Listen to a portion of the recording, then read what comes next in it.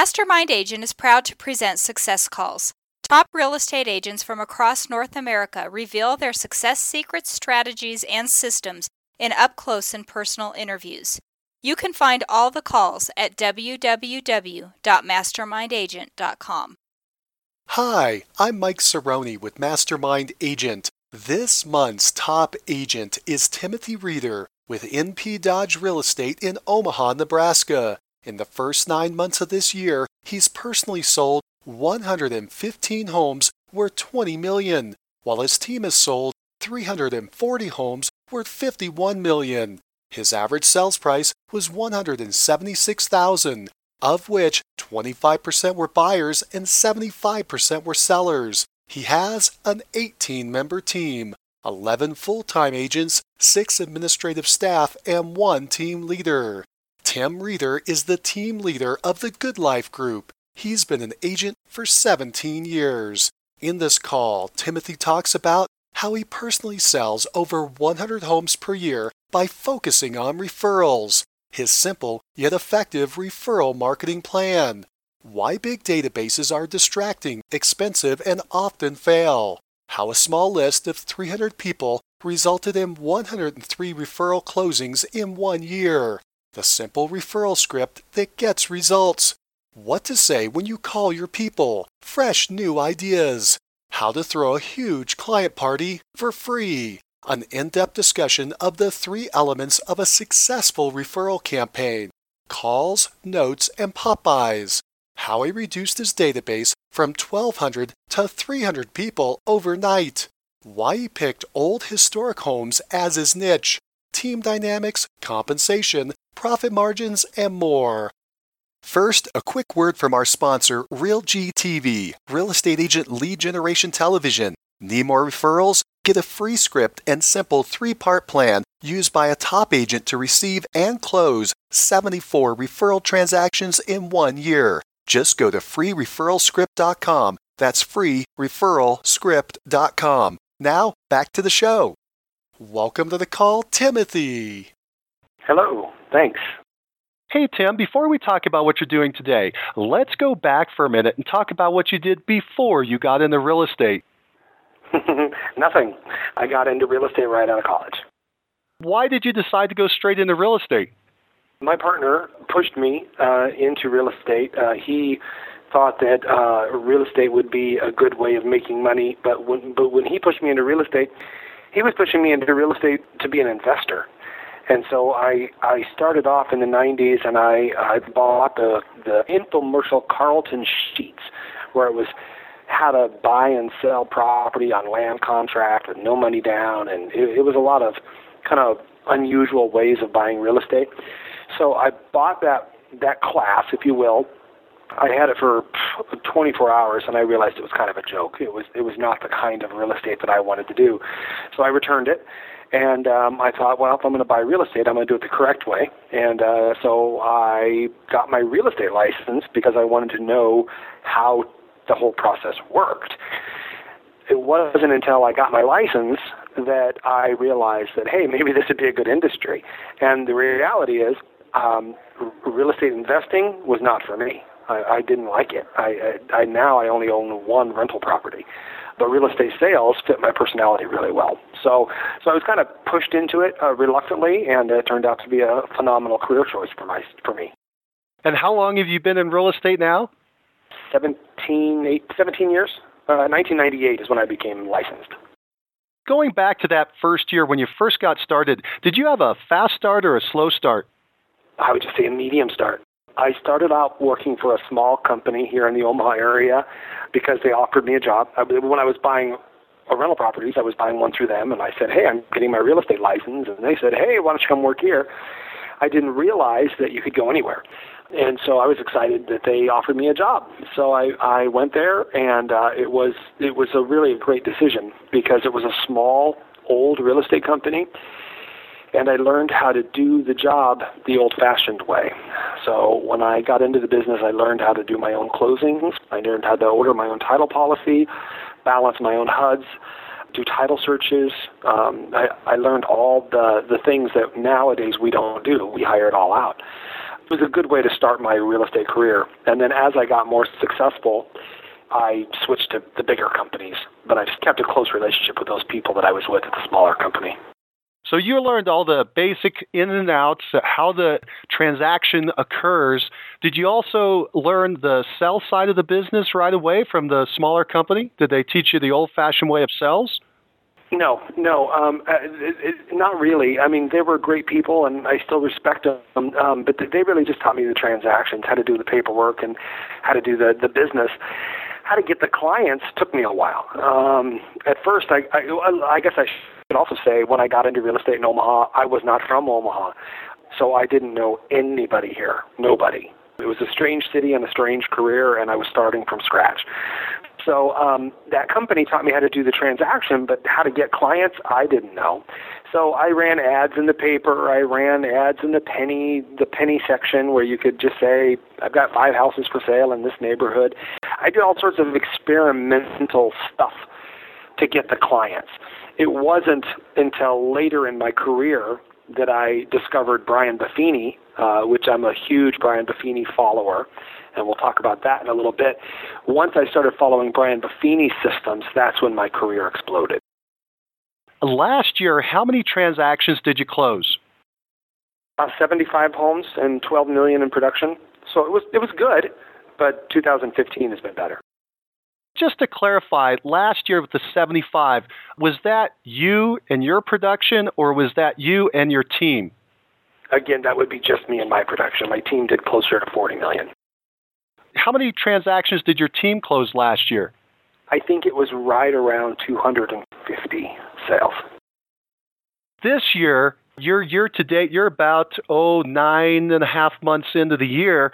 And what's your year-to-date production for you personally? So far, I'm sitting at $20 million in production and about 115 sales. And your team, your larger team, what's their production? We're sitting about 340 sales with $51 million.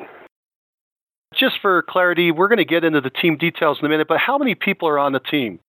I have 18 people on the team. 12 of them are full-time licensed realtors, and the rest are either part-timers or staff. The bulk of the production of the team is done by the top 6. When you say 340 closings this year to date, does that include your 115? Yes, it does. Tell everyone, where is Omaha, Nebraska? Right in the center of the country. So we're right along the Missouri River, right in the center, about 6 hours west of Chicago. Do you know what the population is there in Omaha? Our metro area is about 800,000. Describe your current real estate market.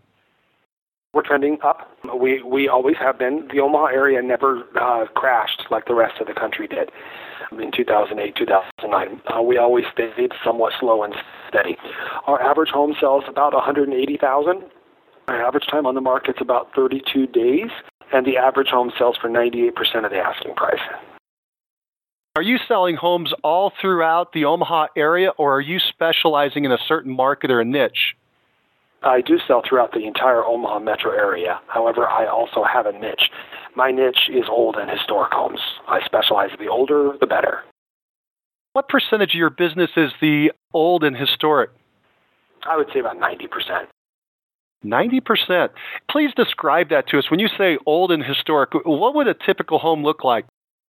Well, there is nothing typical about old because our city was founded in 1855, and so we don't really have any houses that are around that are that old, but we have houses that were, I think the majority of the homes that are still standing are 1890, which is my own home was built in 1890.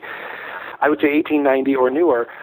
When I was new and I decided to specialize in old and historic homes, I was really focusing on Victorian homes, homes that were built between, I'd say, 1890 to 1910, which is our area, and then maybe a little bit of, craftsman homes, Tudor revivals, things like that. So that was my specialty. However, as time has progressed, mid-century has become so popular that that is also one of my specialties as well. So if it's built, I would say, any time before 1970, it's going to be in my niche. Why did you decide to work that part of the market? It was because I bought a condemned Victorian house, and it interested me so much. And I was learning how to fix up my house and to rehab my house, and how this it was a first time home buyer myself, so I was learning how old houses tick. And then I just thought, maybe this should become my specialty. And being centered, I was in the middle of the old part of town. I was starting to rub elbows with people that lived in older homes, so it just naturally started to happen, and then I chose to run with it. And so I am the only realtor in Omaha that specifically specializes in old homes. So it was a niche that worked well for me, and I'm glad I did it. The old homes, this old neighborhood, a lot of metropolitan areas, they'll have these older home areas, and a couple things are happening. They're either remodeling and rehabbing the home, or they're tearing down the home and putting up new properties. What are you seeing in your area? The same. And, being an old house specialist, you would think that I would be what they call a purist, in the meaning I want people that are purists want you to keep the old house, keep the structures, save them and preserve them, and, like a time capsule. And I'm not that way. I think that we do have special homes that require special attention. We have old house museums. We have homes that are restored, and my house is a Victorian home, and it's stunning. I mean, we've really restored it, and it's beautiful. However, we as a society still have to move forward. And unfortunately, these houses, not all the houses are going to last forever. Even though these houses are built well, they're not going to last forever. So when we see old homes that are in rougher condition getting torn down and the areas getting redeveloped, I'm all for that. I think that it's progress, and we can't save all of them. We just need to save some of them. And so I'm okay with them moving forward. But yeah, I'm sorry, that's not what you asked. But the truth is that we have everything you just described. We have neighborhoods that are gentrifying, and we also have neighborhoods that are being redeveloped. We have it all. Have you focused just on the brokerage side, the sell side of these properties, or have you also moved into the development side where you're either participating with a developer or you've become a developer yourself, where you do the scrape off and you start new? Strictly sales. Financially, I make more money in the long run just focusing on sales, but I find I have a better impact when I focus on sales. I started dabbling in remodeling and restoring, and it's consuming. It takes all my time, my resources, and my energy. So I just focus my energy on selling houses, running the team, and acting more as a consultant for those that are looking to do some redeveloping of their own. Because you're working in this older neighborhood, do you run into the issue where the government or entities have come in and they've claimed that a property is a historic property, a historic landmark, and therefore there are certain restrictions on it? Have you run into that, and how do you deal with it? We don't have to deal with that very much here. I actually have a home right now that's listed on the National Register of Historic Home Places. The restrictions in our area are not that incredible. You can pretty much do anything you want on the inside. The outside, you just need to preserve it. We don't find that the government interferes in a negative way with our historic structures. Let's talk about how you're generating your business. You have 115 closings already this year, and that's mainly your own individual production, you and one buyer agent. How are you generating those leads? How are they coming into you? I work by referral. My focus, my energy, and my time, my money, my resources on working by referral. Again, I mentioned that we do the Brian Buffini system. We make love on our clients and our contacts. We do calls, notes, and pop. I say we because this is my team's system, and I just happen to be the most productive agent on the team. But we work very hard and aggressively to make sure that we are the authority and the person that we want the people we know to come to when they need any real estate advice. And on the same token, if they need a plumber or a handyman or whatever, we want them to come to us. And we've done a very, very good job of staying in touch with our clients and making sure that we're there for them. It's a philosophy and it's a style of real estate. I'll give you an example. Yesterday, I went on a listing appointment, and when I left, I talked the guy out of selling the house. He turns out he just came into a bunch of money. He was contemplating, he loves his home. He's not sure he wants to sell it. He was considering maybe just holding on to it, renting it, and buying another house. And then, because he was kind of emotionally attached to this home. And I said, do it. You don't need to sell. Keep the home. And he hugged me. I didn't even know the guy. He hugged me. He just assumed that everybody was going to be telling him to sell it. He didn't really want to sell it. And we find, when you do what's right for the client and you put their interests first, it always comes back to you. And then it permeates into the rest of your business. People know you, people like you, people trust you because they know that you're not just going to talk them into selling their house. You do what's right, and it always comes back to you. Let's dig into your by referral system. First of all, how big is your database of past clients and sphere of influence? It's less than 300. How did you put together that list? Well, I started off years ago of everybody I knew. Now that list is everybody I like. It's the people that I know. They know me. Every person that's on my list is a phone number in my phone. It's somebody I know, somebody I've sold a house to, it's somebody we had a good relationship with, and it's somebody I want to continue to develop a relationship with. Just because I help you buy or sell a home does not mean you're going to go on my mailing list. I don't have time for a mailing list of 2,000. I only have a time for a mailing list of people I can stay in touch with. If you don't know me personally, you're not on my list. Is every one of the 300 people, are they all past clients? No. Lots of them I've never sold a house to or for. It also sounds like you remove people from your list over time to keep it small. How do you make that determination about who's going to be taken off the list? If I haven't talked to you or spoken to you in a year, you're not going to be on my list. And that's my responsibility, not the person's responsibility. But, my list is not a list of people I know. My list is a list of relationships. If I wanted to make a list of people I know, then the list would be in the thousands. And again, I don't have time or energy or resources to be staying in touch with thousands of people. I only can focus my energy on a certain number. I think that's what a lot of agents get into the business thinking every time they meet somebody, they're going to put them on their list. It's daunting and it's overwhelming, and the reality is it's not necessary.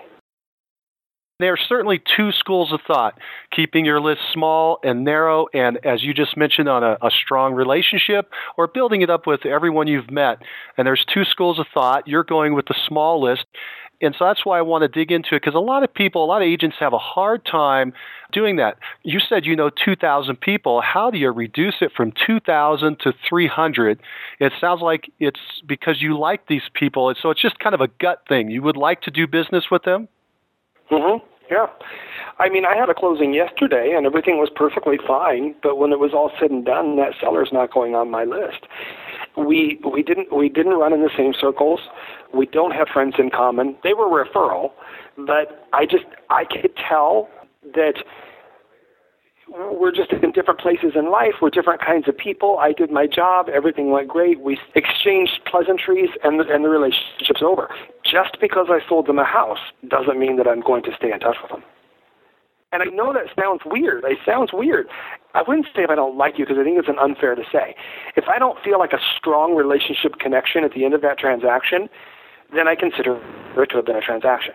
But I'm going for relationships. If the transaction is done and I feel like we did a great job and we have a great relationship, then they go on my list. Would you consider all 300 people on this list your friends? Yes. No, friends, family. There's family on there. But yeah, or clients that we had such a good relationship that I considered them to be client friends. Yeah. I would not call it a list of friends, no. You started off like everyone else. You created a list of everyone you know, and it's morphed and changed over the years into a list of very close relationships, people that you feel you can do business with and will be a strong relationship. Do you put people on the list only if you think they're going to refer business to you? That's a very good question. Yes and no. I do focus my energy on making sure they know that I work by referral. And this is part of my mantra, I'm never too busy for your referrals, and we do calls and notes and Popeyes. We always talk about referrals. So at the end of the day, yes, I want them to be referring me, but if they don't refer me, I think that they either have referred me or are going to refer me. If I determine that eventually nothing real estate related is going to come out of this relationship, then I will take them off the list. But so yes, ultimately I'm looking for referrals, but I'm not going to use that as my only gauge for whether or not you're on my list. There must have been a transition in thought between the before of, hey, I'm just going to put everybody on my list, to now I'm going to be super selective. Did that happen overnight, or did that happen over time? Overnight. It was being coached. I'm professionally coached, and my coach was telling me, Tim, your list is too big, because my list used to be big. I mean, at one time it was, I don't remember an exact number, but it was well over 1,000. And my coach said to me, Tim, you can't stay in touch with these people. You just can't. And she said, you can make a mailing list and you can mail to them every quarter, but at that point, what's the point? And she really honed in on me. She goes, if you're not staying in touch with the people, and if you don't have a relationship with these people, then why do you have a mailing list? So it was an overnight thing. It was an aha moment, and I cut my list from, say, 1,200 or whatever, down to, at the time, this happened years ago, when I did that at the time, I cut it down to like 200. It might have even been a little less, but I cut it way back, and she was spot on. Because then all of a sudden, instead of trying to focus my energy on all these 1,200 people or whatever that number was, I just focused on these 200 people. And I was a lot more productive and a lot more genuine in my reaching out to those clients. When I reached out to them, I had more time for them, I had more energy for them, and it was a smarter decision to tone it down to the 200. That must have been gut-wrenching for you to eliminate so many people off your list. And if agents are listening now and they're thinking about doing that, what advice would you give them about how they would go about paring that list? Listening to what I just said, and that is really thinking about who these people are and do I have a relationship with them? If I don't have a relationship with them, why are they going to refer me, or why am I going to do this? Now, you can have a mailing list. That's fine. I find mailing lists I don't get out of a mailing list what I want. I don't find a mailing list to be rewarding. I don't want to just have a list of people I mail a newsletter to. I want to have a list of relationships, people that know me, like me, and trust me, and that I want to know that if Diane Gill is out in the world and she hears somebody talk about real estate, I know Diane is going to say, hey, my son-in-law is in real estate. Let me give you his card. I know and I can trust that she is a walking, talking billboard, an advocate for me. And so, again, I focus my energy on her. So if you can't focus your energy, and if you don't know that these people are going to refer you, then don't do it. And I think the smaller the list, the better. I want to step back just for a second because I'm sure some people are going to be wondering, have you ever taken the DISC personality profile? Yes, but it's been a long time. I don't remember what it was. You don't recall what you are? I'm not a high D. I remember that. I've done it. I just don't remember what I am. Oh, that's okay. You've got this list of 300 people. Where do you keep that list? Where is your database maintained? At the moment, it's just a Google spreadsheet, a Google Doc spreadsheet. And I do that because that way I can print it out and I can carry it with me and I can make notes on it. And then I hand it to my assistant and she will update the list. So if I make a phone call to somebody, I'll make a little note on this piece of paper, and after this piece of paper is completely covered with notes, I hand it to my assistant. She uploads those notes to the Google Drive. When you say upload, does she scan them in and just attach them? No, I'm sorry. She just types in my notes. Types in your notes. So they're all in there in that spreadsheet. Yeah. It's just a spreadsheet. All I use is a very basic spreadsheet. The funny thing is, I'm extremely techie. I love my iPad. I run a real estate office, and we're all Mac. I'm really, really into this. But when it comes to real estate, I am very bare bones. I don't do a lot of technology stuff. I don't do fancy listing presentations. I don't bring a computer. I don't bring a laptop, an iPad, anything. My listing appointments are 100% conversation. It's just me talking with maybe some paper. I find a lot of the technology that has helped real estate has also slowed me down. And so I stick to the basics, and I just use a spreadsheet with my database. On that spreadsheet, what type of information are you tracking? I assume their name, their address, their phone number, email address. What else is on that spreadsheet? It's a checklist. It'll be the last time that I spoke with them, the last time that I left a voicemail for them, the last time I saw them face to face, the last time. I just put in dates. I have a category like voicemail, face to face, met them at a party, whatever, and I put a date in there.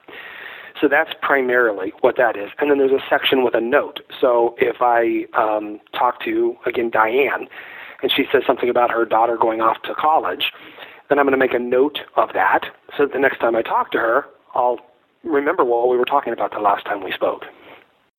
Let's get into the details of how you're staying in front of the people in your database, your list, how you're building these relationships. But you mentioned earlier, and I'm sorry I didn't catch everything, you said calls, something, and pop-bys. What are you doing to stay in touch with these people? Let me ask you this. Are you familiar with the Brian Buffini systems? I have not taken the Brian Buffini system course. Okay. What I talk about and what I walk around, and I am a walking, talking billboard for Brian Buffini. I think that their systems are phenomenal, and I don't get paid to do that. I just really think they're excellent. I'm coached by that company every 2 weeks. I follow their systems. Their systems are staying in close contact with your client, your database, and calls, notes, and pop-bys. So I have let's just say it's 300 people. I don't know the exact number. Of my 300 people, I am going to speak with them multiple times a year. I'm going to speak with them at least every quarter. I'm going to pop by their house with some item of value, whether it be a little trinket of some sort, every single quarter. They're going to get personal notes from me, and those people do get my newsletters, so I do newsletters. But all of those things I just said, they're going to get at least quarterly. And I say quarterly, we go by the season. So now we're in the fall season, and so we're doing all of our fall stuff. My pop-bys are lawn bags, and I have an assistant that prepares little lawn bags for us. She ties little strings around them, has my business card attached, and it's got a little note that says something cute about working by referral and the leaves. I don't even remember what it says. Something cute about the leaves in the bag or something. I don't know. It's just it's cutesy is what it is. And I pop by and I say hi and I give the little gifts to the homeowner or my client, and it just keeps me fresh and in front of them on a regular basis. And we do that every quarter. But then we do other things. We have major client appreciation parties once a year. The last one we had was just 2 weeks ago. It was a pirate theme. We have a huge party with lots of food and drinks, and we give away trips to different places around the world. We've done that for years. This one we gave away 2 trips to the Caribbean. We do pie giveaways for Thanksgiving. So like right now, we're already sending out a survey to all of our clients to see who wants a pie. And then a couple days before Thanksgiving, they come into our office and they pick up a pie for free. So it's just things like that we do on a regular basis, just staying in touch with them and making sure that we stay in front of the people we know. You said that you speak with them multiple times a year. Did you say that those are calls? You make actual phone calls, or are you talking about just any time you bump into them? No, well, of course, if I bump into them in the grocery store, I'm going to make a note of it. But it's going to be scheduled. I break down my list. So let's say 300 people, and I'm going to call them once a quarter. So I'm going to break that list up by a month. So I have to call 100 of those 300 people in 1 month. So I have a month to call 100 people and just touch base with them. Say, hi, how are you doing? I usually have a point that I want to make. Like if I have a plumber that I'm recommending right now, I'll say, hey, I just developed a relationship with this plumber. I think he does a great job. If you need somebody, let me know. So it's just I don't have a problem. I don't have issues finding reasons to call people. And they also don't dodge my phone calls either because they know me. They know I'm not calling asking for business. They know I'm calling just to say hi or giving them some value, some item of value. So I call 100 people a month just to say hi. When you said 300, it sounds like a lot, but when you start breaking it down, it's not too bad. It's 100 a month, and if you have 20 days in the month, you're talking about 5 calls a day? It's nothing. That's nothing. That's not that hard. That's really not that hard. How long does that take you? I spend an hour to an hour and a half per day with my proactive activities, and that's where I make the calls. But those proactive activities, if I either make phone calls or I do the pop buys I was talking about, or we do personal notes where we just, handwrite a little note that says, hey, it was great to talk to you.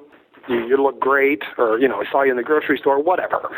So we send them a personal note, a phone call, and a pop by every quarter. You said you never run out of ideas of what to talk about, and they're not going to dodge you because you have items of value. You said one example was you make a recommendation for a plumber. Give us some more examples of items of value that you would have when you call up the folks and you're chatting with them. What reason do you have to call them? Give us some examples so people will have them. It's so easy. There's always a reason. I hear people say all the time, I don't know what to say. I have nothing to say. It's so easy. The best thing to do is to offer them something, to be able to say, hey, I've got a plumber, or I've got a handyman, or I've got a tax preparer. I mean, those are some of the best ways to reach out to those people. But in addition to that, it could be just wishing them, happy Thanksgiving, or wishing them a Merry Christmas, or telling them about the pumpkin patch that's coming up, or, I can come up with excuses all day long to call people, and it's easy. There's always some reason to call people, just to, I guess now I'm drawing a blank, but I usually don't. We have parties, so I often call people to tell them about the parties, or we have, or like I said, holidays. There's always some reason to call. There's always just some little excuse to make a phone call. And by the way, if I'm going to call and promote a plumber or a vendor of some sort, I'm going to make sure that vendor knows I'm doing it. And I'm going to keep in touch with that vendor. And I'm going to say, hey, I called 100 people this month and I told them all about you. And that's a source of business as well, because I want that vendor to referring me just like I'm referring them. And they do. We deduce that you make 5 calls a day. Is that 5 calls or 5 contacts? Do you count it if you leave a voicemail, or do you have to actually speak with someone? I do count it if I leave a voicemail, but I would prefer to speak with them. But the voicemail counts. As long as I weaved in something about working by referral. If I said, oh, by the way, I'm never too busy for any of your referrals, or if I somehow mentioned a referral that I have to them, the word referral is ingrained in our verbiage and how we speak to our clients. So as long as I said the word referral somehow, then I'm going to, even if it's in a voicemail, then I'm going to count that as a call. Tim, would you mind doing this with me? Would you mind doing just a quick role play so people can hear how that conversation goes? You call me up and just whatever you want to talk about, your pie giveaway or anything, and just so they can kind of hear how that conversation flows. Would that be okay with you? Sure. I'm not very good at this, but I can do it. I can try. Well, before we do that, then let me ask you, do you write out your script before you call, or do you just kind of have the idea in your head and you go? I just usually have the idea in my head and I go. But keep in mind, these are people I know. These are not cold calls. These are not strangers. These are people I already know. So it's almost like, calling up and saying, hey, Mike, how are you doing? How are the kids? And sometimes I'll even say, hey, the last time I spoke to you, you were talking about your daughter was going off to college. How's that going? I'm just touching base with you. I'm just hoping you're doing really well. By the way, I have a new plumber I just started using. If you need a plumber, this guy is phenomenal. His prices are great. Just let me know, and I'll give you his name and phone number. By the way, I don't usually give people the name and the phone number right there on the spot for the vendor I'm calling, because I want them to call me again. I want them to call me and say, hey, what was the name of that plumber? And then I give it to them. So I want communication. I want to go back and forth on a regular basis. So anyway, and then at the end of the call, I'll just say, oh, by the way, I'm never too busy for any of your referrals. Or, depending on how slow I am, if I'm not very busy, I'll say, by the way, I could use your help. I'm not very busy right now. If you know anybody looking to buy or sell, I'd really appreciate it if you would think of me. And they always do. They always do. It takes an average of 10 phone calls to get one referral. And it takes an average of 5 referrals to get one closing. So I know that if I make 50 phone calls, I'm going to get one house sold. So that's not that hard. So 10 calls, you're going to find one referral, and out of 5 referrals, you're going to get one closing? Mm-hmm. And so 50 calls is going to equal one closing. Yep. And those are the stats that have been playing out for you for a long time, it sounds like. You've been able to base your business on that. Yep. I do a lot more business than that. But those are the numbers that I've been able to predict, and that has also helped through Buffini and Company. I haven't done my specific numbers in a while, but I would bet if I had time, and I don't care. I have a good system in place. I don't have to worry about the details. But I bet you my capture rate is actually probably higher than the average because I'm doing so much business and I'm just making those 5 phone calls a day. It's really interesting to me when you said that if things are slow and you really need some business, you added the words, I need your help. I need your help. And that seems to be an extra that sounds like it's resulting in a lot of additional referrals or a lot of help from your friends. They're going to start looking out for you and be maybe a little more receptive, notice things more, and tune you into additional business. Yes. So I don't say I need your help. I say I could use your help. And it may be silly, but I find that to be the distinct difference for how I like to speak. But again, I could use your help. If you know anybody looking to buy or sell, I'd really appreciate you thinking of me. I'm not asking them, who do you know looking to buy or sell? I'm just saying, if you know anybody. It's an easy conversation. I don't feel uncomfortable saying it because I'm not specifically saying, who do you know? Who do you know? I'm just comfortably saying, if you know anybody. But also, I did something wrong just now. I usually don't say buy or sell. I usually am specific, and I'll usually say, if you know anybody looking to sell, I'd really appreciate it if you could think of me. Because I find the more specific I am, the more likely they're going to refer me. Now, I might say, if you know anybody looking to sell, and once in a while they'll come back to me and they'll say, well, I don't know anybody looking to sell, but hey, I know somebody looking to buy. And I'm like, oh, great, blah, blah, blah. But when I'm specific in saying, do you know anybody looking to sell, it makes their mind turn. If you just say looking for somebody to buy or sell, they're thinking, yeah. But if you say, if you know anybody looking to sell, then it makes them start to think about it. Who do I know looking to sell?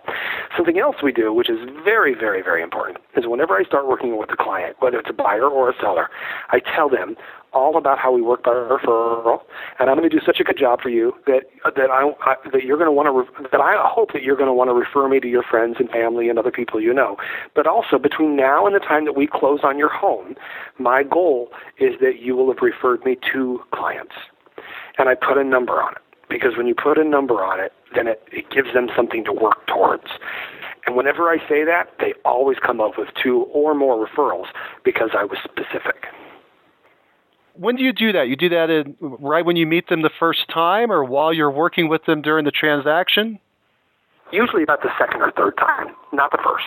At the first, it's always easygoing. We're friends. We're getting to know each other.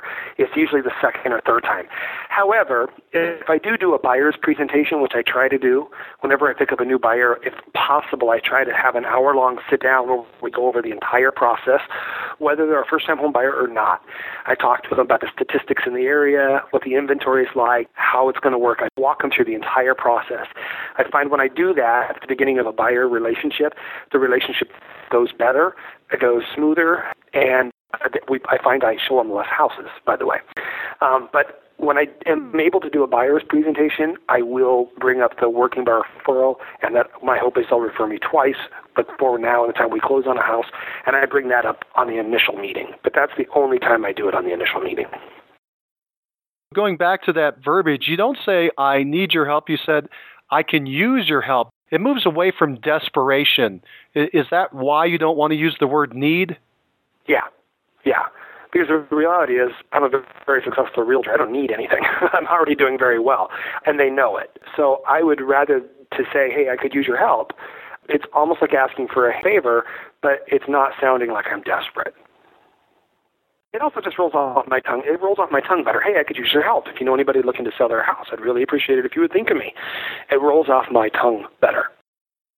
So you've experimented with different language, and you found something that felt good to you, so it'd be comfortable for you to ask. Right.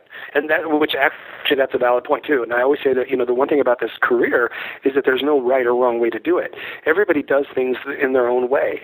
And I like that. And I have I tell the agents, the new agents on my team, you got to experiment with how you ask questions, how you communicate, and then listen and pay attention to the response you get, and then run with that. If you find that you ask for referrals in a certain way that tends to get a higher a number of referrals, remember that, pay attention to that, and then play on that.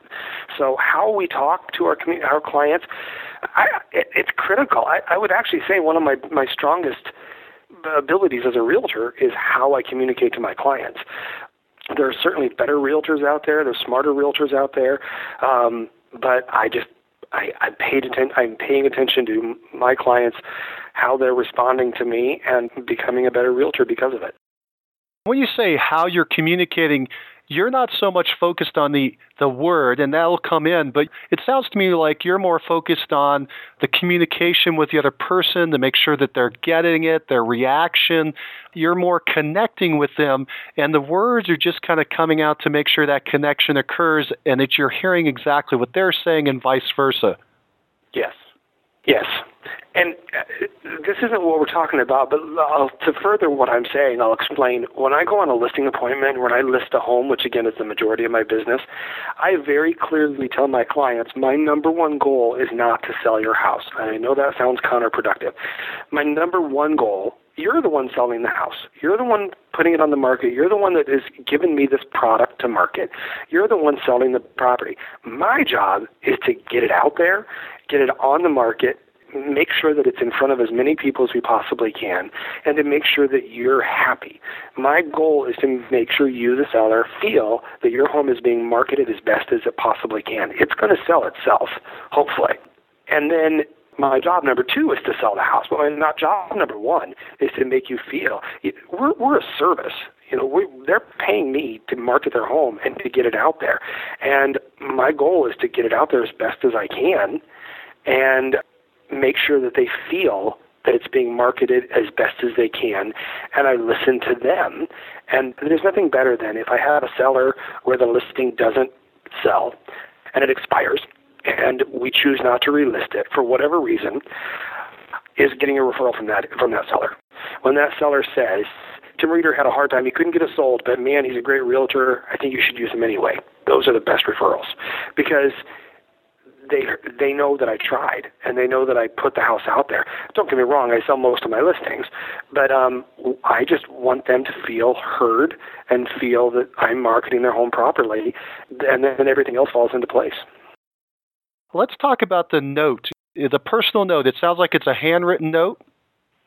Yes, that's my strong suit. I do about 25 personal notes a week. Usually I target about 5 a day. The personal notes are to all sorts of people. After a closing, I always send a personal note to the cooperating realtor that I worked with. If it's a title company or a lender that I've never worked with before or unusual relationship, I'll send a personal note to them. I always send a congratulation note to the opposite client. So not just my client, but the other client. So if I represented the seller, which is usually the case, I'll send a congratulation note to the new owner saying, congratulations on your new home. You made a great choice. I think you're going to be very happy here. And my goal to do that is strictly professional. It's a professional courtesy to congratulate the new buyer on the house. I'm not trying to steal that agent's client. I'm just congratulating the person. Now, I will say I do get a substantial amount of business because of that, mostly because the buyer's agents are often not in the business anymore when those sellers go to sell their house. And so they think, well, who was the realtor that knew the house best besides my realtor? It was the realtor that had it for sale before. Or sometimes the buyer just didn't care for their realtor or whatever. I'm not intentionally going after other people's clients, but it's a byproduct that is not worth ignoring. But I always send a congratulation note to the opposite client. And then that's it. I don't put them on my mailing list. They'll never hear from me again. Just a congratulations personal note. But anyway, we send personal notes on an extremely regular basis. If I see you at the grocery store, I'm going to send you a personal note. If I drove by your house and saw you had these really great Halloween decorations, I'll send you a little note saying, hey, I saw your house. It looks fantastic. I'll bring my son over, to trick or treat if you're going to be there. It's easy. It's easy. Cake. Oh, and every time somebody refers me, I have one of the people on my team is a referral director. Her job is to help us get more business and help us take care of our referrals. So we have a very structured plan. If you refer me, I don't care if you're a client of mine, a handyman, another realtor, it doesn't matter. If you refer me, you're going to get a handwritten personal note with a $10 gift card from a variety of stores that just thanks you for the referral.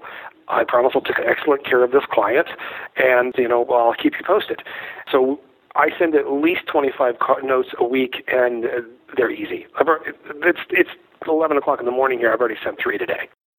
Are those special note cards made out that already have your company name or your name or information already on it?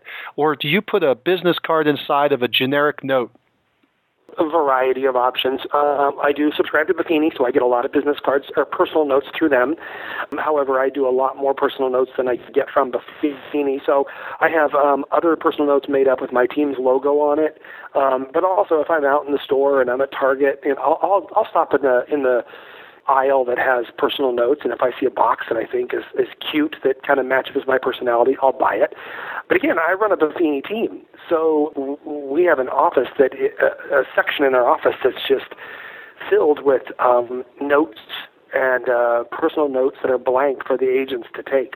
But I'm sorry, inside all the notes, we have little stickers that hold our business card in it. Say that last part again. There's a sticker that holds your business card? Inside the personal note, yeah. It's a little sticker that says, I'm never too busy for your referrals, and it's a Buffini sticker. Okay, and so then that sticker, you put half of it on the business card, half on the thank you card or the note card, and that's what holds the business card in? Yes. Is that up in the top part of the flap when you open it up? The business card is up there, or where is it located? Usually, yeah, that's exactly where. If it's a side opened card, it's on the left side. But yeah, it's just on the opposite side of where I would have written my personal note. You're handwriting all those notes. Are you also hand addressing them, or do you hand that off to someone else to hand address them and send them out? The personal notes are always handwritten by me. We do the monthly mailers to our database. Those are also handwritten, but I have a staff member that handwrites those. But I don't do those. Everything is always handwritten, always. That's critical. So you're handwriting even the addressing of the envelope and the stamping and sending it off? Yeah, that's kind of important. If I'm sending somebody a personal note from me, they'll notice if my assistant has handwritten their name on the front of the envelope and that I did the inside. They'll notice that. And they may not notice that consciously, but it'll cross their mind. That personal note, if I want it to be personal, it's coming from me. You said you have a referral plan that you walk through. When you receive a referral, you said a handwritten note with a $10 gift card and a thank you. What else happens in that referral plan? They become part of our parties. If you refer us, you're going to get invited to the party, which is in the fall, and that's where we give away trips. Okay, so they get on the party invitation list. Anything else? No. I mean, we'll stay in touch with them. If somebody referred me, I'll stay in touch with them and say, hey, it's going really well, or it didn't work out. Oh, by the way, when we send a $10 gift card and the thank you note, that was regardless of whether or not that referral went anywhere. I mean, I would say I have one person in particular. So far this year, she's referred me probably about 18 times, and none of them have panned out. But that doesn't matter. I reward the referral. I thank her for the referral. I want her to continue to refer me. I don't care about the $10 gift cards. They're nothing. They're pocket change. I want to continue to thank and reward the activity. The results will eventually happen. Now, a quick word from our sponsor, RealG TV, Real Estate Agent Lead Generation Television, where top agents reveal exactly how they create consistent flows of home buyer and home seller leads into their practices every month. Need more leads? Hit the pause button right now. Open Google and search RealG TV. That's RealG.TV. Now, back to the show. You brought up an interesting point. You do follow up to let the referrer know what happened with that transaction. It's easy if the transaction went through and it closed. That's an easy conversation. But it sounds like it's often that for whatever reason it doesn't occur. How's that conversation go? How do you notify someone, hey, thanks for the referral, but it didn't work out? I'm not going to divulge any private information. Usually, if the referral doesn't go anywhere, it's because the buyer wasn't able to get, or the person that wasn't able to get a loan, or the seller decided not to sell. If the buyer or seller that was referred to me decided not to buy or sell, that's easy. Okay, yes, I'm sorry, I got sidetracked. Yeah, I always thank them at the very beginning regardless. So with the follow-up, there's always follow-up. That's what you were asking about. I will follow up and say, thank you very much for the referral. Just to let you know, such and such decided not to buy, or such and such decided not to sell. Or if it is that they couldn't get approved for the loan, I might say something a little bit more vague. I'm pretty vague, but just staying in touch. That's all that really matters. Once it does close, then I do send another thank you note. Just thank you, by the way, I closed on Jason Song's house. Thanks so much for your referrals. Because you can't thank somebody enough.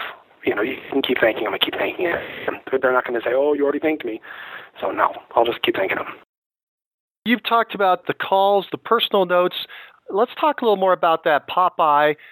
And you said that, for instance, you bring a lawn bag by. You do that 4 times a year. Does it seem odd to people when do you just kind of show up on their door? Do you call them before you go by? Is it often that they're not there? The Buffini method is you're supposed to call them first and say, hey, I'm going to be in your area tomorrow between 11 and 12. Do you think you'll be home? I don't do that. I don't have time for that. So I try to catch them when they're home. Also, I know these people, so I know their schedules. You know, lawn bags, that's a home thing, so I'm going to take that to their house. Hopefully I'm going to see them. If not, I'll leave it on their doorstep. If I can stop by their office to pop by with a bottle of wine or whatever it is that month, I'm absolutely going to do that. Because when you pop by their office, other people in their office see them. Who is that? What did they give you? Also, the pop-bys, the face-to-face pop-bys, they're intended to be polite, nice, and quick. You don't want to sit too long. If I can pop by their work, I'm only going to visit them for a few minutes, and then they got to go because they got to get back to work. Same thing goes at home. If I'm going to pop by their home, I always leave my car in the driveway. I always leave the car running, and I always leave the driver's door open. That way, I can't go inside the house. I can't get. They can say, "Oh, come on inside." Oh, well, I got my car running here. I just wanted to say hi real quick, and it's nice and quick. Also, these people, I've been there so many times. For the most part, they know I'm coming. They're not gonna close the blinds and say, "Oh my God, he's back." They know it's quick and simple. Tim's popping by to say hi. He's got some cute little item for me. They like that. It's easy. When you do the pop by and you drop off the gift, do you at that time ask for the referral? No, but I will say I'm never too busy for your referrals or something along like that. Usually it's just I'm never too busy for your referrals. By the way, the Popeyes himself here, I'm sitting in a room and I've got a Popeye right here. These are leftovers from the spring. These are a little tiny bags full of flower seeds, and the little tag on it says, "You and your referrals help my business bloom." Oh, by the way, I'm never too busy for your referrals.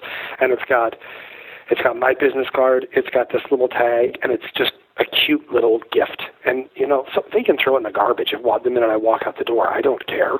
But the point is that I stopped, I said hi, it was quick and efficient, keeping the top of mind. That's what I'm trying to say. I stay at the top of their mind by stopping by and saying hi. Could you give us a couple other ideas for things you drop off? I've heard lawn bags, bottle of wine, flower seeds. Here's some more. I'm sitting here. I'm standing in a room with a bunch of our leftover Popeyes. Here's one from an agent on my team, Doug. It's little microwave popcorns, and it says, "I hope you're having a wonderful summer." I'm trying to look for the cute part. Just popping by to say hi. Just popping by to say hi because it's popcorn. There's another one. This is windshield wiper fluid. This is another one of Doug's. It's a big bottle of windshield wiper fluid, and it's got a little tag on it that says, I'm happy to provide great clients like you with a clearer view of your local market. And it's got a windshield wiper with the windshield wiper just wipes the window away, so it's making a clear spot in the windshield. And then at the bottom of the tag it says, "Oh, by the way, I'm never too busy for your referrals." So it's just usually cutesy things like this that cost us $1 to $2. So we spend a couple $100 a month on it, and we get to stay in touch with our clients. And then last month we were getting ready for our client party, which was a pirate theme. So we popped by everybody's houses, and we had done messages in a bottle. So they were glass bottles that had about an inch of sand in them, and then they had an invitation rolled up and tied together inside the bottle, and then the bottle was corked. And when they opened and they pulled the invitation out, it was a treasure map taking them to the facility where we were having the party. And you said each of these, there's a card attached, and did you also say your business card is attached then as well? Yes. Ah, very good. So they know who it's from if you had to drop it off. And you also said that you do a newsletter. Tell us about the newsletter. Every quarter, we have a newsletter that goes out. One of my staff members makes it. It's 8 pages. It's high quality. We have it professionally printed. It highlights members of our team. It talks about what's going on that season in the Omaha area. It talks about working by referral. It talks about our client party. It talks about whatever donations we're doing that month, because we're always doing donations, whether it be we're trying to get money for Toys for Tots or Samaritan's Purse or whatever it is. We're always doing donations. So we talk about that in there. And then again, we're a huge team, so we always have something going on. So whether it be our party or somebody's working at the Open Door Mission, whatever, we always have things going on. And so there's always stuff to talk about in that newsletter. In that newsletter, do you list out your current listings, your current properties for sale? No, they come and go too fast. Do you put market statistics in there, say, for the last quarter? No, but we're going to with the next one. Do you have a call to action in there, such as call me to get your home on the market, or call for a free market analysis, or call me for a free list of homes? No, that's all implied. So it's really giving a lot of information about you and your team and distributing that information to your database, to the folks that you think will care about you. Yes, but one other thing we do in there is the center page is an updated list of all the vendors that we trust. So our favorite plumber, our favorite handyman, our favorite electrician, home inspector, our babysitter, our tax preparer, everything, all the businesses or people that run businesses that we put our names to are listed on a 2-page insert in the center of the newsletter, and we do that on a separate piece of paper so that they can take it out and hold on to that.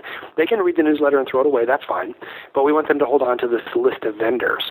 We've done a good job of making our clients come to us. We're like the Angie's List, They come to us, say, hey, who's the electrician you use? Who's the plumber you use?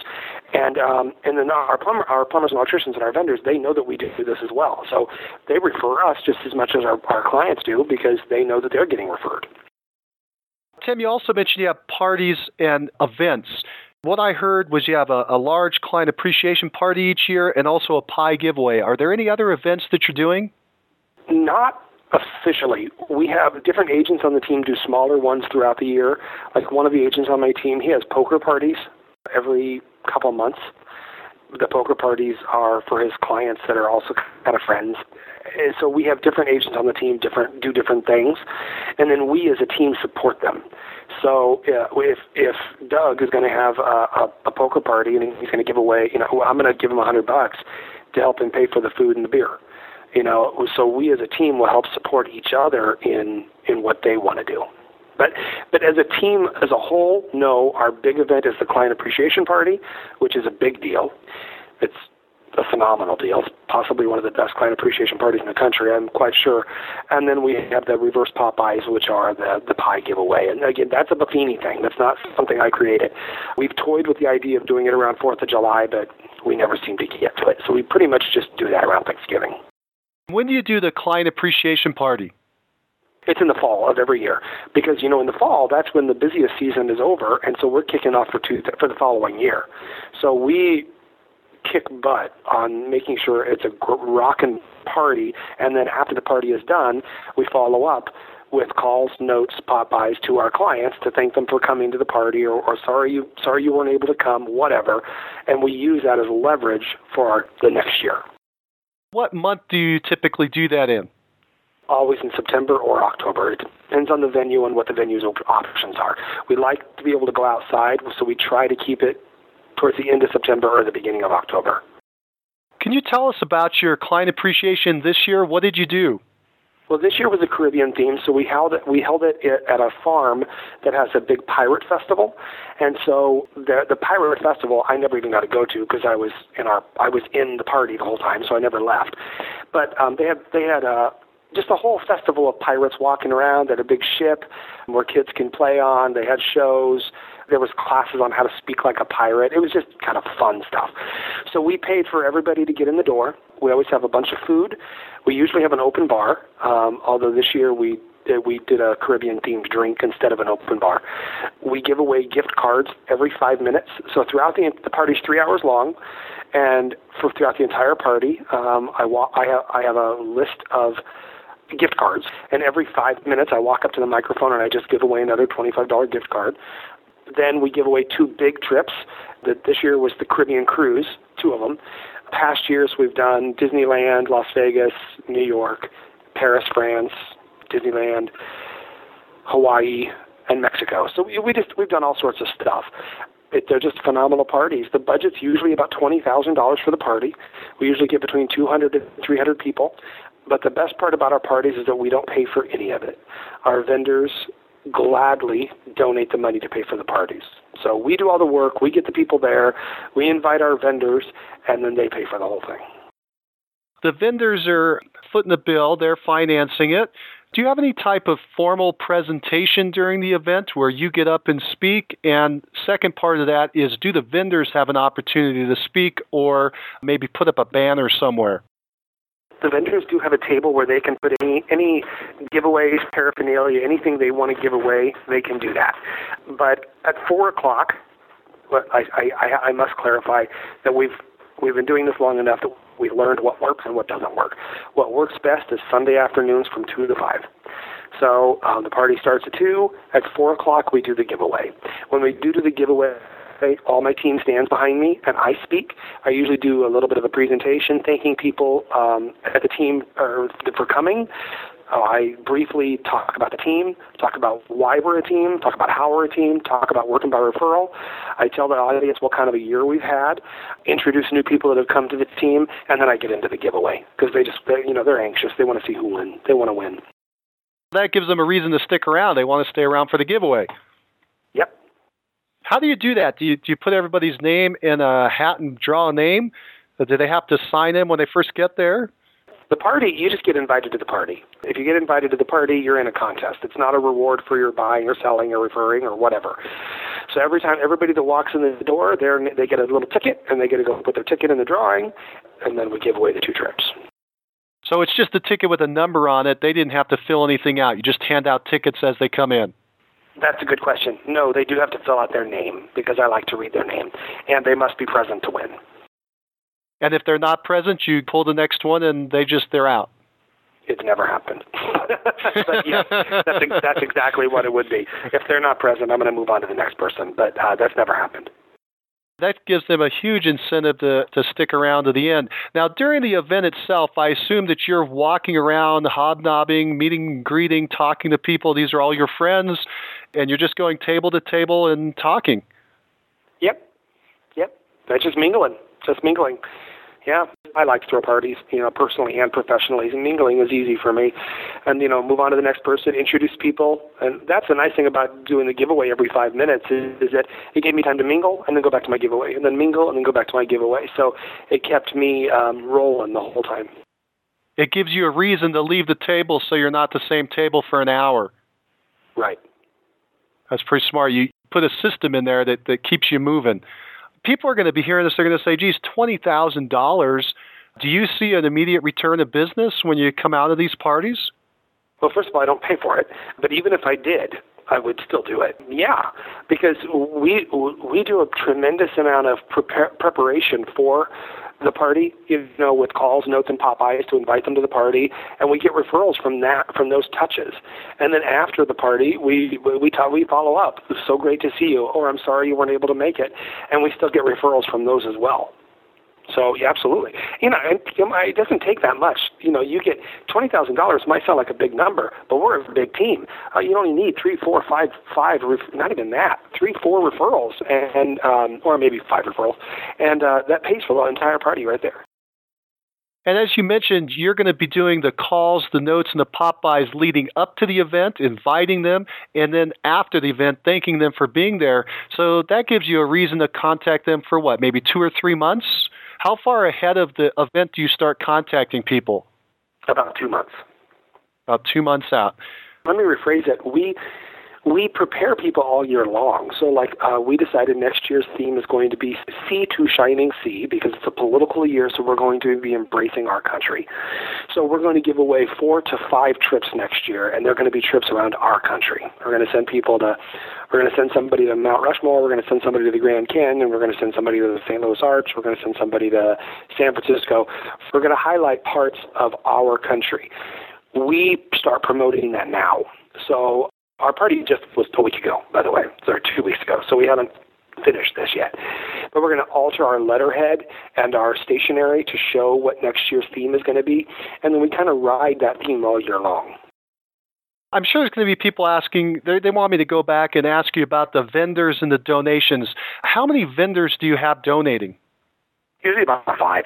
There's one in particular that always gives us $10,000, and the rest of it is broken up among the other vendors. But the funny thing about the vendors is that was always easy. The very first party we had, the title company that we asked to sponsor our party, right after we gave away the big trips, the title company president walked over to me and he says, "I'm in forever." He goes, "You just tell me how much you need for the rest of your career, and I'll pay for the party." And because it was such a huge hit. And when you have all your vendors there, the party isn't just your party; it's their party too. When my plumber, there's people are there that he knows that because they use this plumber or they use this loan officer. So it's not just our client party; it's their client party too. Also, we're a large team, so we don't just have one loan officer and one title company. We have a variety of them. So this last one, we had 3 loan officers. We had 2 home inspectors. We had 1 electrician and 1 plumber, but we have multiple of the other businesses. Are these typically then smaller amounts, say $500 from each, and they're all kind of adding up? Or you said you have one for $10,000? How do you set the pricing for these vendors? We just ask them. Usually they say to us, "How much do you need?" And we're like, "Okay, well, yeah." And so we kind of ballpark it. We'll say, the one home inspector, for example, this year, he's done a tremendous amount of business that we gave him. So we asked him for $2,500. And he said, "Sure." And he wrote a check for $2,500. By the way, he doesn't write a check to us. Nobody writes a check to us because we don't want the money. We have them write checks directly to the people that we need. So we have one vendor that writes checks directly to pay for the trips. We have another vendor that writes a check directly to the facility that had the facility. So we have them write the check, so they get the tax write-offs for having a client party, and we get the benefit of having a party. So you're having them pay the funds directly to the service provider. That way, there's no issue of you being in the middle of that. That was pretty smart. So you're doing all the coordination, and you're getting the benefit of running the event itself. It's your list that's being invited. Do the vendors invite their sphere of influence or their clients? No. It's because we're the ones doing the work, and they're sponsoring our business. We've never had anybody ask. And if they did, we probably would say sure. But no, because it's our client party. That's the goal. So we don't have them invite their clients. Do you have any advice for an agent listening who's thinking about putting on their first client appreciation party? What would you tell them? Well, I would say talk to other people that have had them. I would learn from other people's experiences first. I would start off small. We had client appreciation parties that were much smaller before we got into the big trips. And the ones we had, we had different vendors give away things. So like we had, I think the first year we had the lady that I used to clean houses, I had her give like 2 free cleaning services. And we had a plumber that did a 1 free plumbing visit for, to fix something, and we had vendors kick in services. The vendors kicking in services was free. It was easy. And I would start with something like that and then develop your niche. We've been talking about my business and working by referral, but the reality is the big giant chunk of what I do is run the team. So the team and the parties, and we've created something very special, and it doesn't happen overnight. It takes time. It takes time, and it takes energy, and being willing to grow and know that what you're doing now may not work forever. And so I hear people that will say, I want to have a great client appreciation party. I'm going to have it this year. Well, it's kind of hard to bite it off all at once. You need to take it in small incremental steps. And I would say take it slow and then move on. Let's talk about your team. Could you please outline who's on your team? 12 full-time agents, including myself, 6 staff members. Some of them are selling agents, and some of them are not. I have a primary administrative assistant. She does all of our paperwork and transactional stuff. She also is licensed, and she does real estate sales in the evenings and weekends. So I call her a part-timer, but she's a full-time staff. I have a team manager who helps run the office. One thing that we do differently than most others is we don't just run a large team. I run our own office. So we have our own boutique real estate office in Midtown Omaha. And so Chris helps run the office. He keeps their office hours. And he acts somewhat as a concierge to the team members. If somebody on the team needs a radon mitigation guy, that's not a bad example because I've got lots of those. But if they need a contractor, or they need help with an open house, or they need coverage while they go on vacation and they need somebody on the team to cover their business, Chris is going to be the one to help them. He was the main contact person for our client party. He's our main go-to person when I can't be there. He's not licensed. He's full-time. He's salaried. Then we have a part-time assistant. She's been my part-time assistant for about 12 years. She's elderly. Her name is Shirley. And so now she's gotten to the point where she used to be my full-time assistant. Now she just works about 2 hours a day. She stuffs envelopes, writes out our mailing list, and makes phone calls. We give feedback on houses we've shown. She calls and gets feedback on houses of ours that were shown. So she's just kind of, 2 hours a day, just office work. I have a full-time listing assistant because that's primarily where my income comes from. So Avi, he does all my listing work. I list a house. He does all the work behind the scenes. He's also a professional photographer. So he photographs all my listings, and he also photographs all the team's listings. Then I have a referral director. She is in charge. We get so much internet business that she's in charge of managing our internet business. And she distributes the leads that we get from internet to the different agents on the team. I personally don't take that business because I do all my business by referral. And then she manages it. She gets feedback on it. She tracks it. Her position's new, so she's now in charge of the client appreciation program. She's in charge of getting all those pop buys ready. When we have the referrals where somebody refers me and I send them the $10 card, everybody on the team, whenever somebody refers you, we send Erin an email saying who was referred and who referred them. She sends out the thank you note, and she tracks the referral. So she tracks all that for us. And then I have a full-time buyer's agent as well. The rest of the team are part-time agents that just do it because they have other full-time jobs. But again, there's 18 of us, and that's pretty much how we do it. Tim, you said that you have a team and a boutique office. Are those the same group of people that we just talked about? Is that the office, or do you have additional people outside the group we just talked to that are, say, working independently? No, it's all us in this office. I have an odd question, but I thought I read somewhere, and maybe I'm wrong, but I thought I read on your website that the company has been around a really long time, like 100 years or something. Is that true? Yes, NP Dodge is the oldest real estate company in the country. It is still ran by the Dodge family, and it is only in the Omaha metro area. They're not looking to branch out. We're not affiliated with any brokerage or national franchise. Tim, you mentioned that one of your big jobs is to run this team, run this mega team.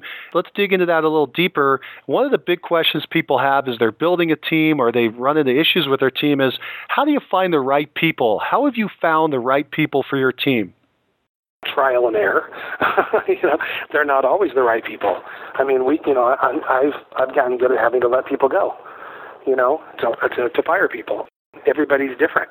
Everybody has different requirements and needs.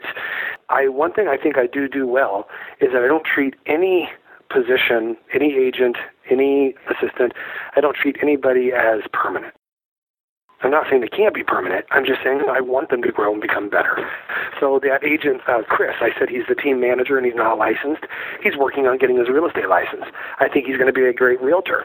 I would love to see him grow and become a good realtor and leave the position and become a highly successful realtor. I think that'd be fantastic. And I think that hiring somebody as your assistant or as a staff and thinking they're going to be there forever it's few and far between. Most people don't want to be an assistant forever. They want to go on and do better things, and I want to help and support them to do so. I don't think I have a solution for how to hire the best people. I've certainly made my share of mistakes. I think you just have to always be willing to change and know and grow. You mentioned you have 12 full-time agents. They're working with both buyers and sellers? Yes.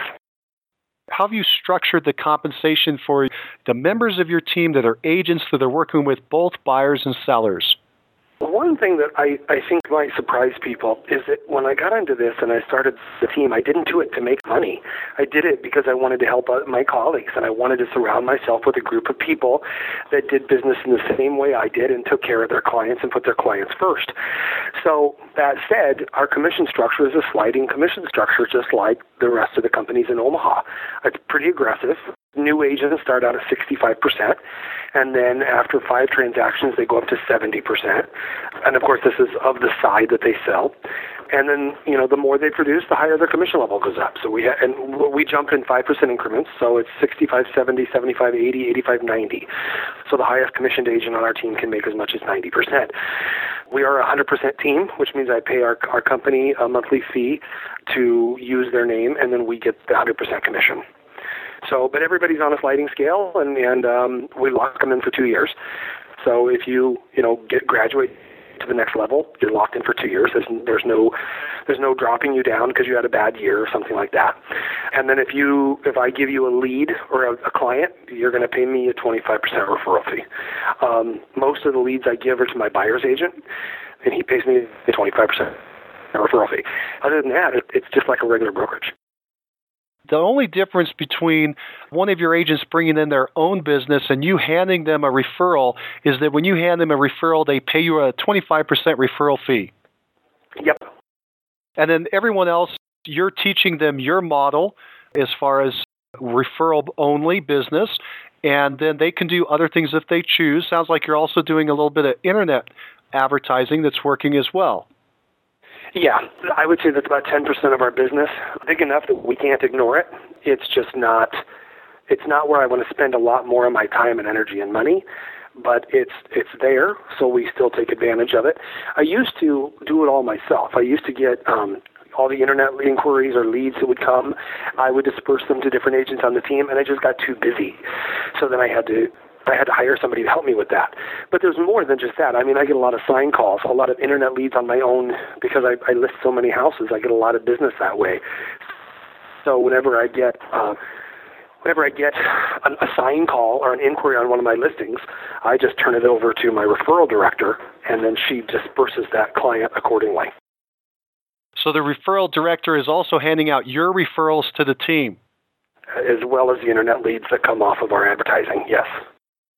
It's easier to do it that way because then she manages it. She watches it, she tracks it, and she manages it. And then she gets paid a flat fee on every sale the entire team makes. So the more the team sells, the more money she makes. Are you profitable? Oh, very. Yes. Would you mind sharing with us what your profit margin is? I don't think I could answer the question in the way that you want me to because I don't track things in that way. Like I said, we spend extremely little on marketing and advertising. So my personal self, I usually make between $300,000 to $400,000 a year. That's just off my production. The team, that's a bigger producing. They produce a lot, and we have a lot of overhead. We do make money off the team. I don't make that much money off the team. I have hardly any. My goal with the team was never to make me money or to be profitable for me. It was more helping other agents become good professionals. And so the majority of the money that I make off of the team, I just put it right back in the team. I just invest it right back in it. If I can spend money on more advertising or more marketing or more client parties right now we're trying to buy a truck so that we can, buy or sell with us and use the truck for free, that kind of thing.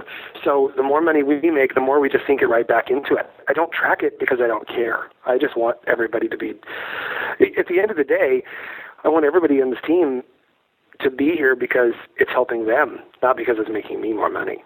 And again, this goes back to the very beginning of this conversation. The more you do the right thing and you help other people get what they want and what they need, it all comes back to you. And yeah, I could make money off this team. I could take all sorts of money off the team, but that's not where my goal is. My heart and my head is helping others, and then it all comes back to you in the end. I'm not a businessman. I'm a realtor, and I've got a good system into place. I've got great people to work with, and as long as the bills are getting paid and the retirement's building up and life is good, I'm not really all that worried about it. I'm not trying to turn the Good Life Group into something I can sell and make $1 million off of. I'm just looking to have a nice environment where I'm surrounded by people and professionals that I like to work with. And the same attitude goes with my client database. I only surround myself around people that I like and they like me. And so I think if you go in this with that kind of mindset, I actually think that's also why we're so successful. We're successful because we put our clients and everybody else first. And it's a much easier, relaxed way to live. Tim, what drives you? Helping other people.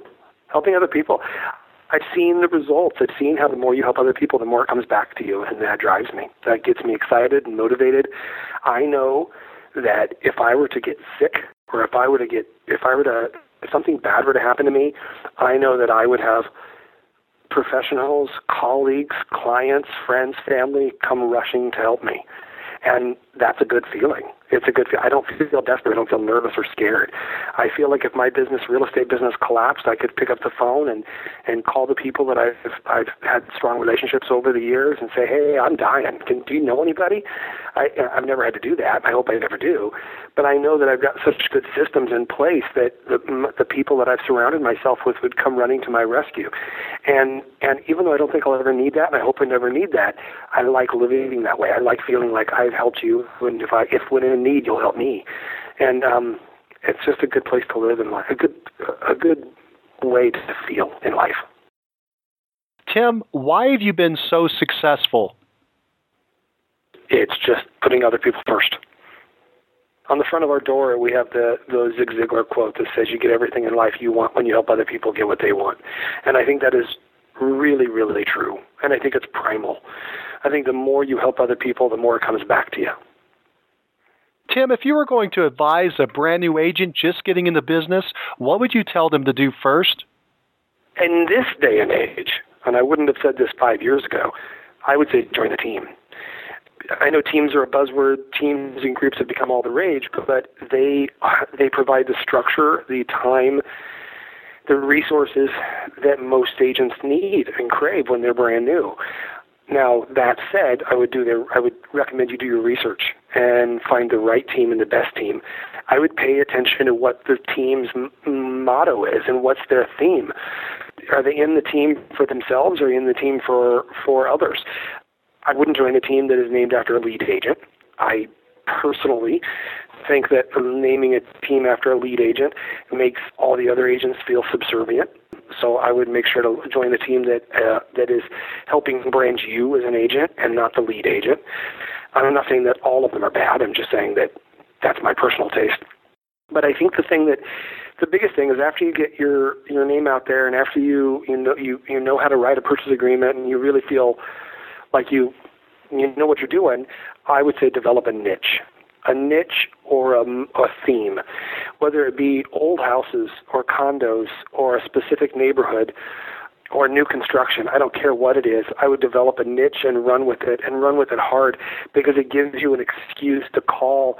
And yeah, at the end of the day, I probably lose out on a little bit of business because people say, oh, he's just into old houses. That's true.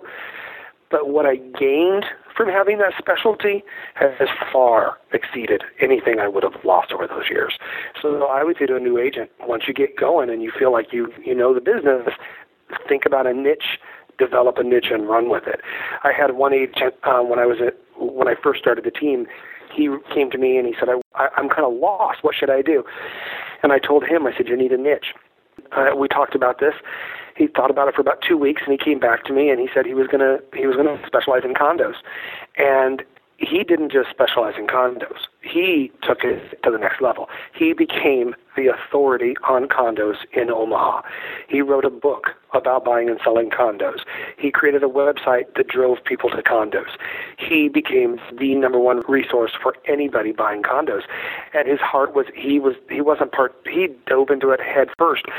And 7 years later, he's now retired. His business was so good that he got so big that he started his own franchise, his own company, and he sold it to somebody else.